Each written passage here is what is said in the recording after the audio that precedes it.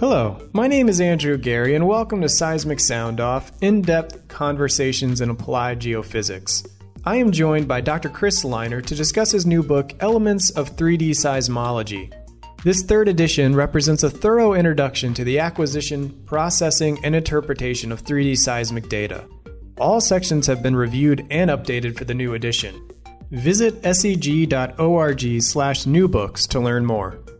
Chris heads the Department of Geosciences at the University of Arkansas, holds the Maurice F. Storm Endowed Chair in Petroleum Geology, and has research interests in carbonate characterization and advanced seismic interpretation methods.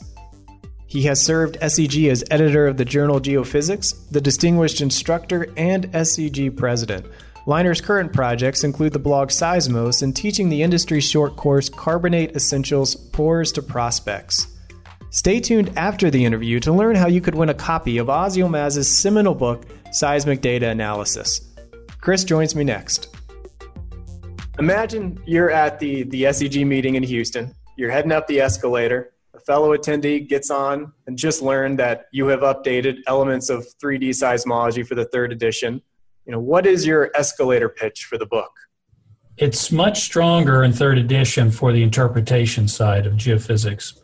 It's benefited from recent advances in open source software and quantitative interpretation, so that you need the book so that you're ready to do the work of interpreting seismic data in the industry. What motivated you to update the book? Well, it really needed to be updated from the point of view of the interpretation in particular. The book is laid out so that it's very general, and it's sort of one-stop shopping. There is wave propagation, seismic acquisition, processing, and interpretation. So it's a holistic thing. And the parts that were already strong stayed strong, but the interpretation part really needed to move up. And to do that, I wanted to have people working in software, or at least to see software that they could use anywhere in the world on any budget.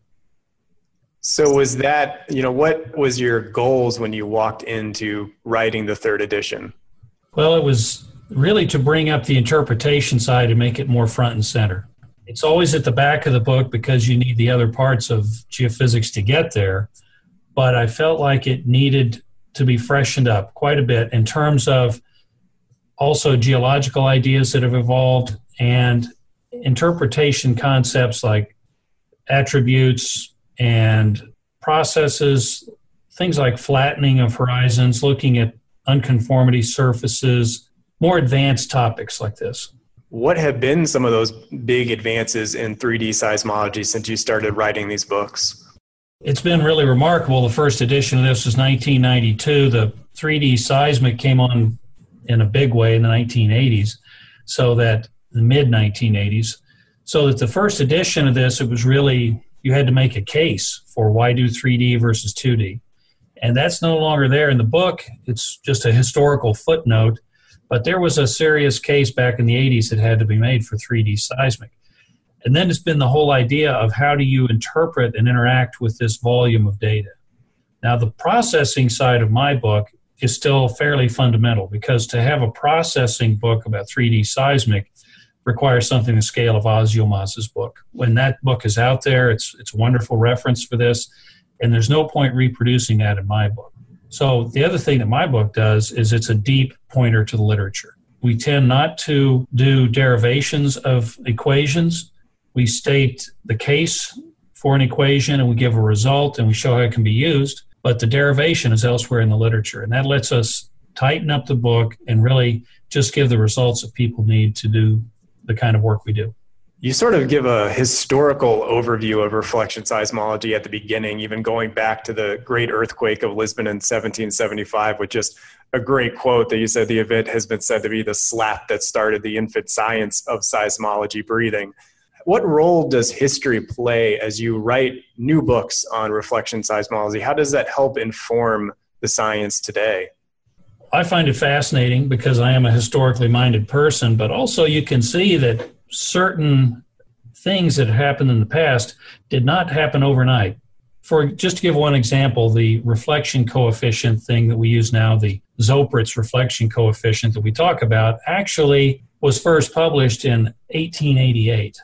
And it was only in 1906 that Zoeppritz published his version without knowledge of the earlier version. And that's very interesting because these things have evolved in different places and different times. When you look at 3D seismology, for example, the first experiments were done in the early 1970s. It only became mainstream 15 years later, really only 20 years later.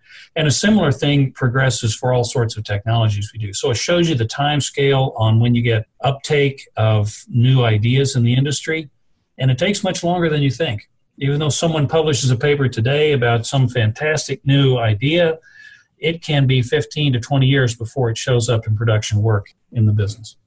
You know, as a non-technical writer, I really lingered on that quote by Samuel Johnson that you used to open the book about the greatest part of a writer's time is spent in reading in order to write.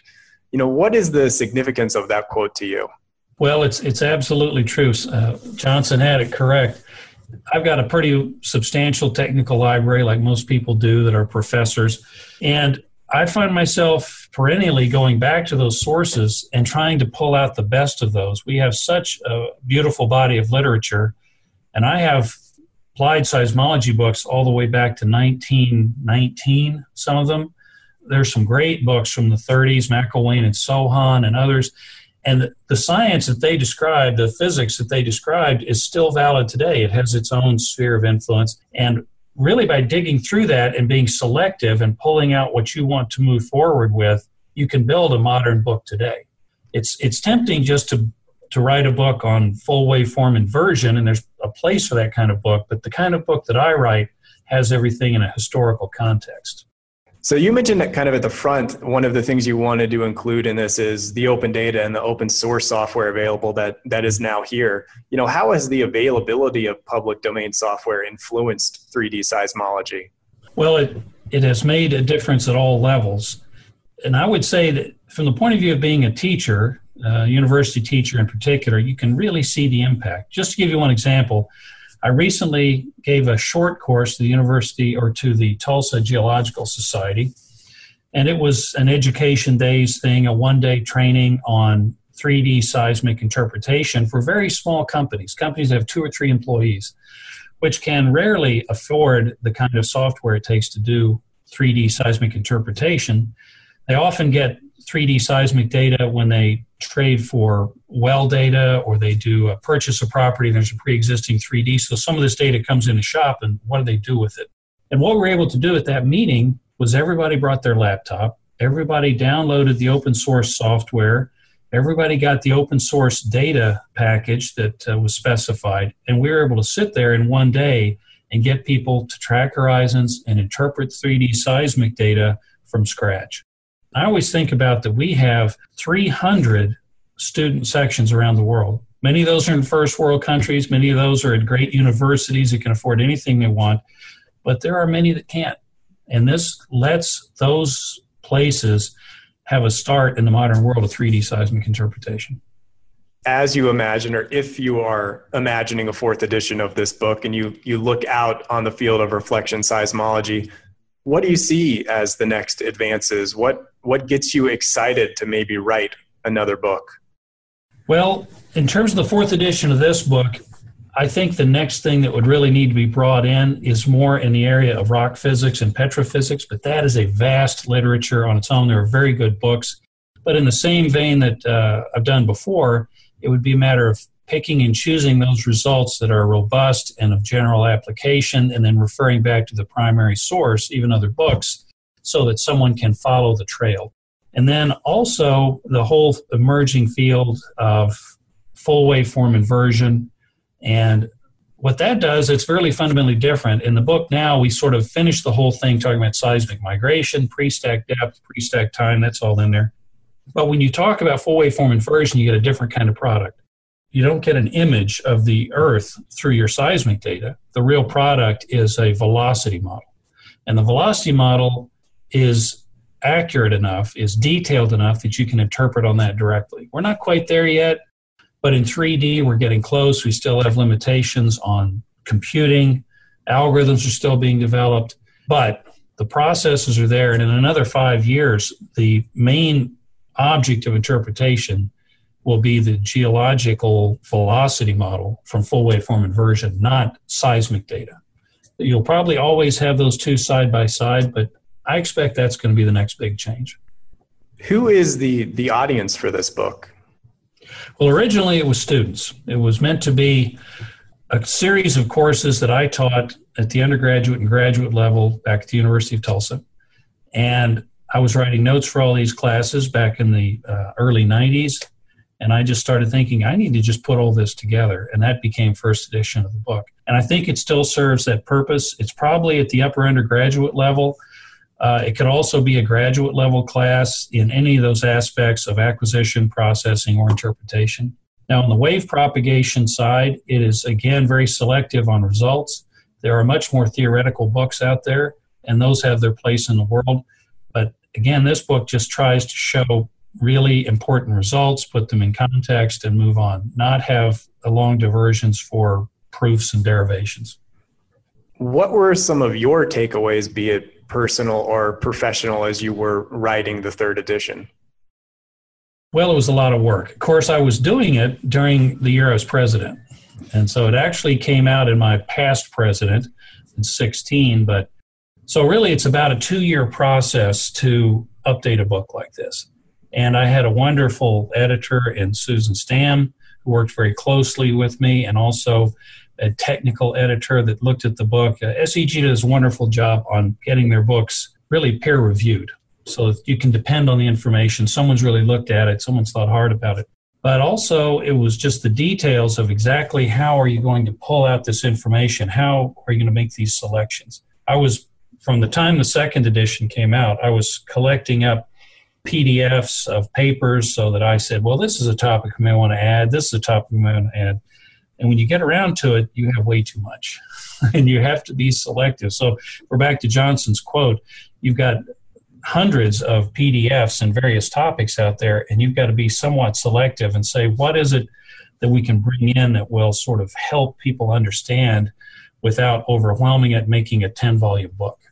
It's really, you feel like you're a librarian, that you're out there picking and choosing topics that you think are important enough and trying to put them in context so that someone can use that information.